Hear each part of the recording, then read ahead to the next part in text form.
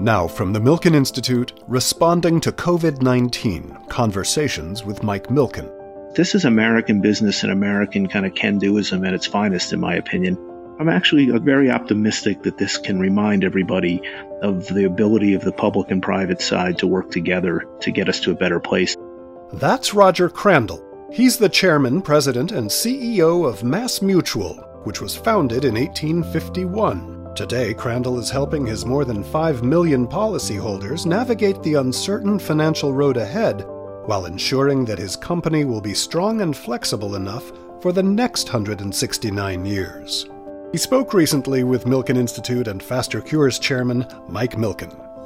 Roger, thank you for joining us. Happy to be here. Good day. Many individuals, many of our listeners are obviously familiar with what an insurance company does, but maybe not as knowledgeable about the difference between a mutual insurance company and a stock insurance company. How is the company structured, and how has that structure helped you navigate this coronavirus?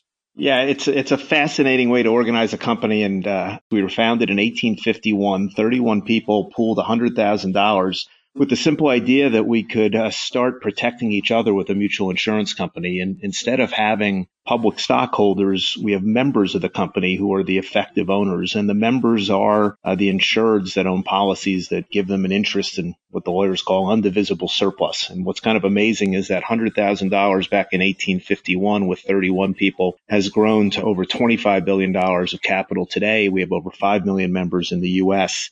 And the key thing that's great about being a mutual is we get to think about a long-term business in a long-term way. And most people don't wake up in the morning thinking about life insurance, but our oldest policyholder today is 104 years old, and he's had his policy with MassMutual for over 90 years. So we have a lot of policyholders that have been with us 40, 50, 60, 70 years. And that ability to think about that business that way and not have to worry about what's happening in the short term has been a very powerful feature for the company for almost 170 years now. Well, Roger, I couldn't be happier because, for full disclosure, many of my family members have policies with you. And some of our grandchildren got policies as young as 1. So we hope that they'll be able to set a new record for you on length of policies. I'm so happy to hear that members of your family are members of the company. I also have a policy with the issue age of 1. Full disclosure, my dad was a group medical rep for MassMutual his whole career. So one of us has worked at MassMutual now since 1964, the year I was born, and my policy was issued in January of 1965. So we're going to have our first 100-year policyholder at some point. If it's not my generation, it'll be my kids or your grandkids. It's a really neat thing. So, Roger, we've known each other a long time. We've seen a lot of volatility in financial markets and the world during that period of time. Financial advisors play an extremely important role in individuals' lives, their retirement planning, their long-term views of investing. What have you been hearing from your financial advisors? How many do you have? What have been the most pressing questions your policyholders have been asking over the past few months during this COVID-19 crisis?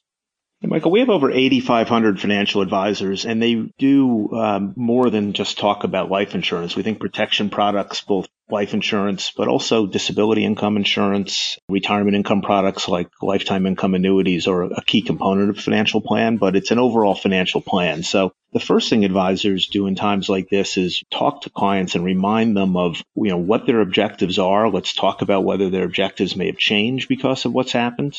There's an important part of giving someone a chance to talk, to understand what's going on. And if we need to make changes, we make changes. But people really desire and enjoy talking to a real person about important events. And the application of technology is critical, but we firmly believe real face-to-face, even if that face-to-face is through Zoom or Microsoft Teams these days, is a critical way for us to help people.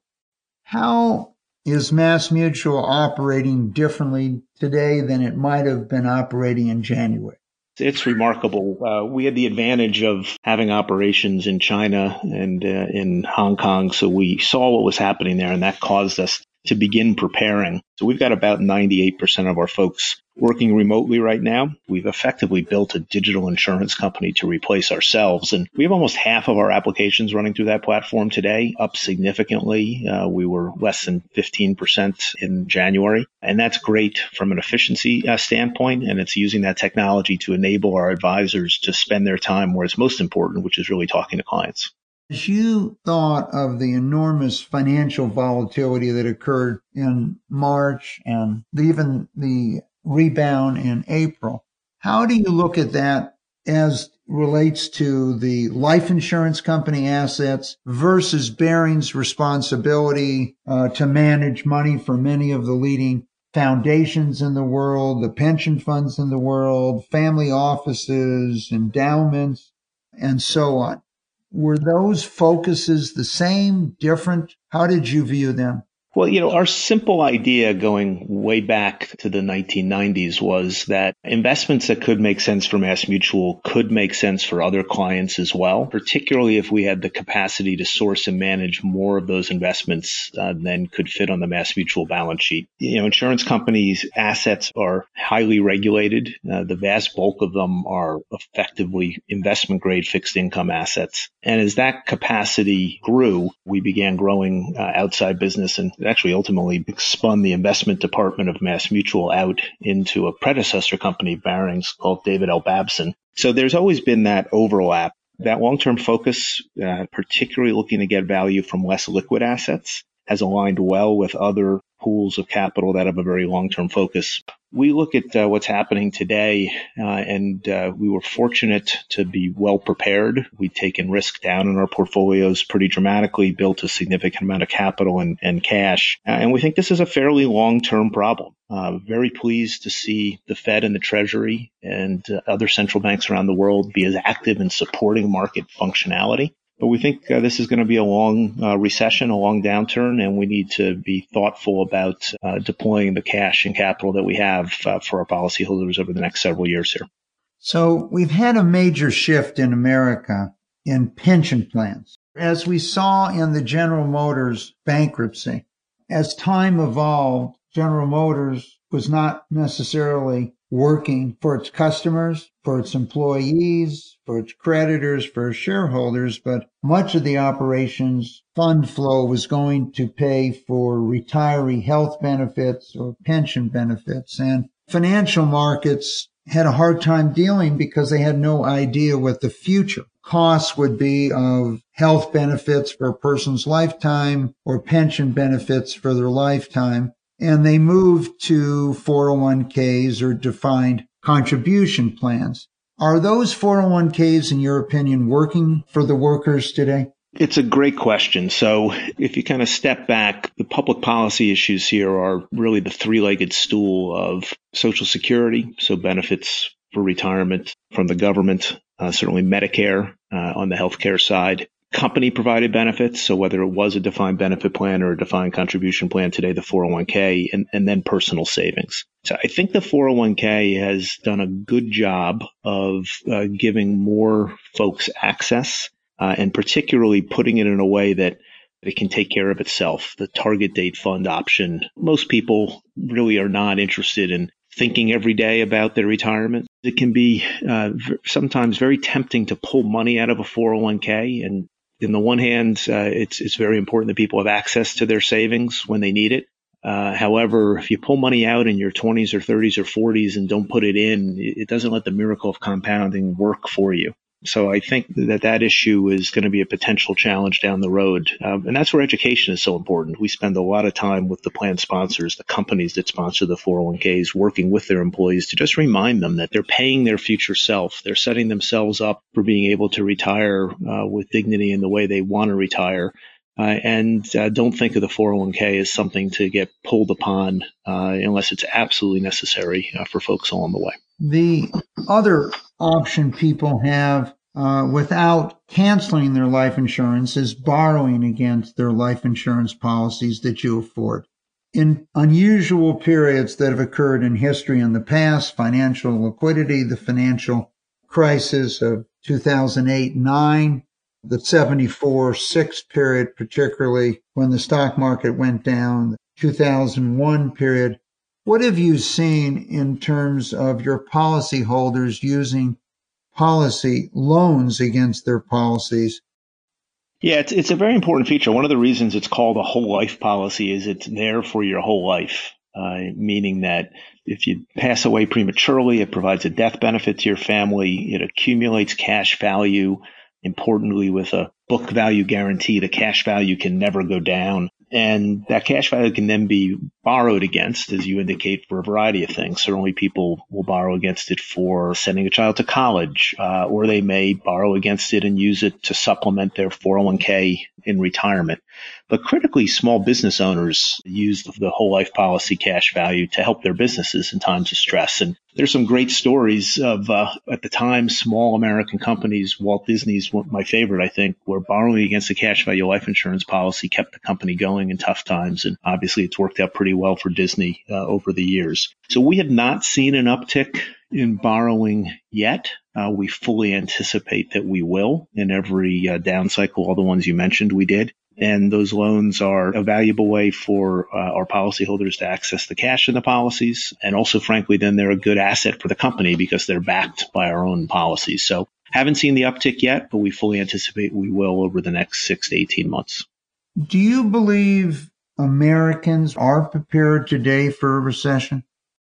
You're never as prepared as you'd like to be, but I think MassMutual policyholders in general are better prepared. Unfortunately, more broadly across America, we know lots of folks have limited savings. In fact, life insurance ownership is near an all-time low. There's over 40 million American families with no life insurance coverage. And it's one of the reasons we've recently rolled out a program we call HealthBridge, where we're offering $3 billion of free life insurance for frontline healthcare workers right now in the states of Massachusetts and Connecticut, our domiciliary states. But we certainly are hoping to be able to expand that more broadly shortly. Just to remind people, first to protect them, their families, if something were to happen to them as they're out on the front lines fighting COVID. But also as a reminder to folks about the role life insurance can play. We really want to get more people covered and provide more protection for more families. So I think financial preparedness on a nationwide basis is frankly abysmal. There's some policy issues with that, but I feel pretty good about how MassMutual advisors have worked with their clients to make sure they're as prepared as they can be. I think one of the things MassMutual has done and defines itself is its support, as you stated, for communities. What has been the response to your HealthBridge program? First, I'm super excited. This builds on a program called the LifeBridge, where we gave away $700 million of free insurance to low-income Americans. And we actually moved that program onto our new digital platform, which made it incredibly more efficient to administer. When we did that, the idea came up when the crisis hit that we could change the program and begin offering these $25,000 policies to healthcare workers. And in a period of just weeks, our team was able to build a new product. We had great cooperation from regulators to get the product approved, because insurance has to be approved by insurance regulators in every state where it's sold. So we've just launched it. We've had over 1,000 policies issued. You can go to massmutual.com and sign up right there. It is a guaranteed issue product, meaning even if you're a frontline healthcare worker right now who's been diagnosed with the virus, you're eligible for the policy. So we're excited about it. And one of the ways we're able to support our communities beyond the kind of more typical philanthropy. I'm a firm believer you start by taking care of your people. Your people then can take care of their families and loved ones, and that's how communities get taken care of. So been very proud that MassMutual's been able to keep all of our people, make sure that they have the time to take care of themselves and their families. We recently added a full week of paid time off. We're calling it COVID time for employees to use however they may need to use it in this time, because, the situation, if you're caring for elderly parents or if you've got young kids that are now at home and you're trying to effectively homeschool online and work from home on time is challenging. So very proud that we've been able to do things to help our people on a day-to-day basis. And again, that lets them help their families, and then that lets them help their communities. And that's kind of the building blocks that we see as being critical here. The CARES Act that the government has offered, what has been MassMutual's role in ensuring its success? We think of banks, but don't necessarily think about the role that an insurance company could play. Yeah, so certainly under the CARES Act, one of the things it allows is people to have access to loans without fees that would normally be associated with it or penalty interest in 401k plans. So we've made adjustments to make sure that people can get those loans. Again, one thing we're very pleased about is the speed with which the government, both fiscal and monetary, has attacked this crisis. In my opinion, took way too long to begin back in 2008. So this has been helpful. So we've been working hard to do that. The other thing we've done working with state regulators is to make sure if people aren't able to pay their premiums on their life insurance policies that we've extended grace periods. Again, we really want to make sure that people continue to have the coverage they have. We've seen a pickup in requests for missing some premium payments. And again, that's something that is very much in tune with how we approach the business. Now, one of the things that we have been very focused on at the Milken Institute and our other foundations has been the cooperation between government and business. What do you see in financial markets on the interaction between government and business today and that collaboration, and how can they cooperate in reopening the economy?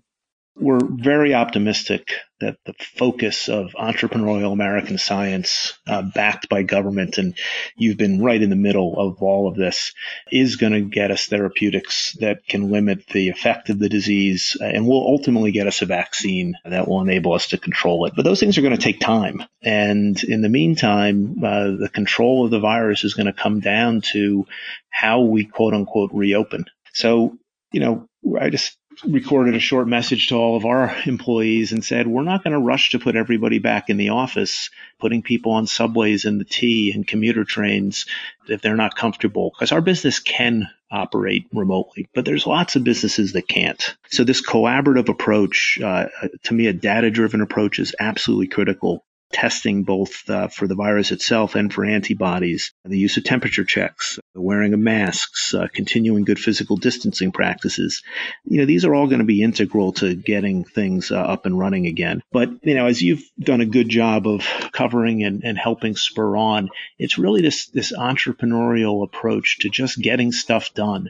Moving quickly, being willing to do things on a nonprofit basis, sharing patents, investing in multiple manufacturing capabilities for vaccines before we know which one is going to win. This is American business and American kind of can-doism at its finest, in my opinion. And in financial markets, that's true as well. The approach of the Fed here with all of the lending facilities, the Main Street lending facility in particular, to get capital to small and mid-sized businesses, how quickly the PPP is rolled out. And, there's always headlines about companies that maybe didn't need the money or shouldn't have taken the money. But boy, I've talked to hundreds of small business owners who the PPP has been a lifeline and made sure they could keep paying their people to get us to the other side of this phase of the lockdown. So I'm actually very optimistic that this can remind everybody of the ability of the public and private side to work together to get us to a better place. And we need that. And I think this is actually a great reminder to us of how business can be part of the solution.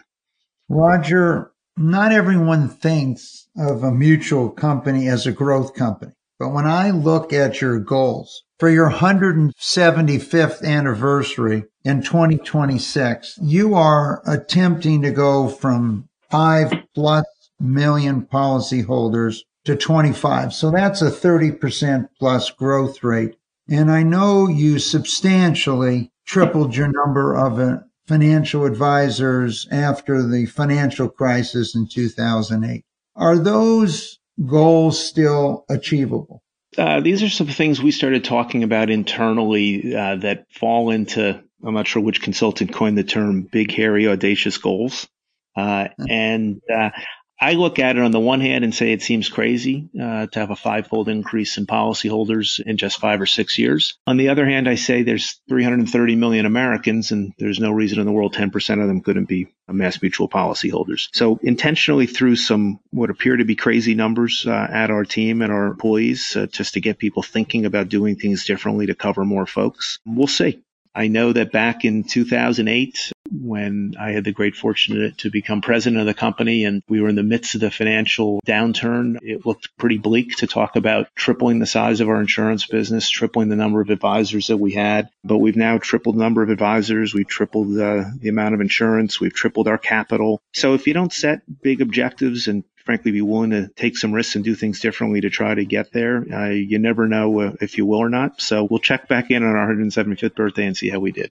Well, Roger, I've been impressed by many things that you've done and your leadership taking over at the beginning of the crisis and shepherding MassMutual through that period of time. I think we all are impressed by your efforts in HealthBridge. And to me, it's more than just providing frontline workers and others with an insurance policy. It's also providing them with the concept of savings through life insurance, something that not everyone really thinks about from that standpoint. So I want to thank you for joining us today. We look forward to your leadership as we reopen in this country and rebuild from this COVID-19 crisis. Mike, thank you very much for the opportunity to be on your show today, and thank you for your leadership and everything the Institute is doing. It is absolutely critical that the private sector push this, and you're right at the forefront there, so thank you very much. Find more episodes on iHeartRadio, Apple Podcasts, Spotify, or milkeninstitute.org/podcast, where you'll also find the latest COVID-19 updates. Until next time, stay safe and healthy.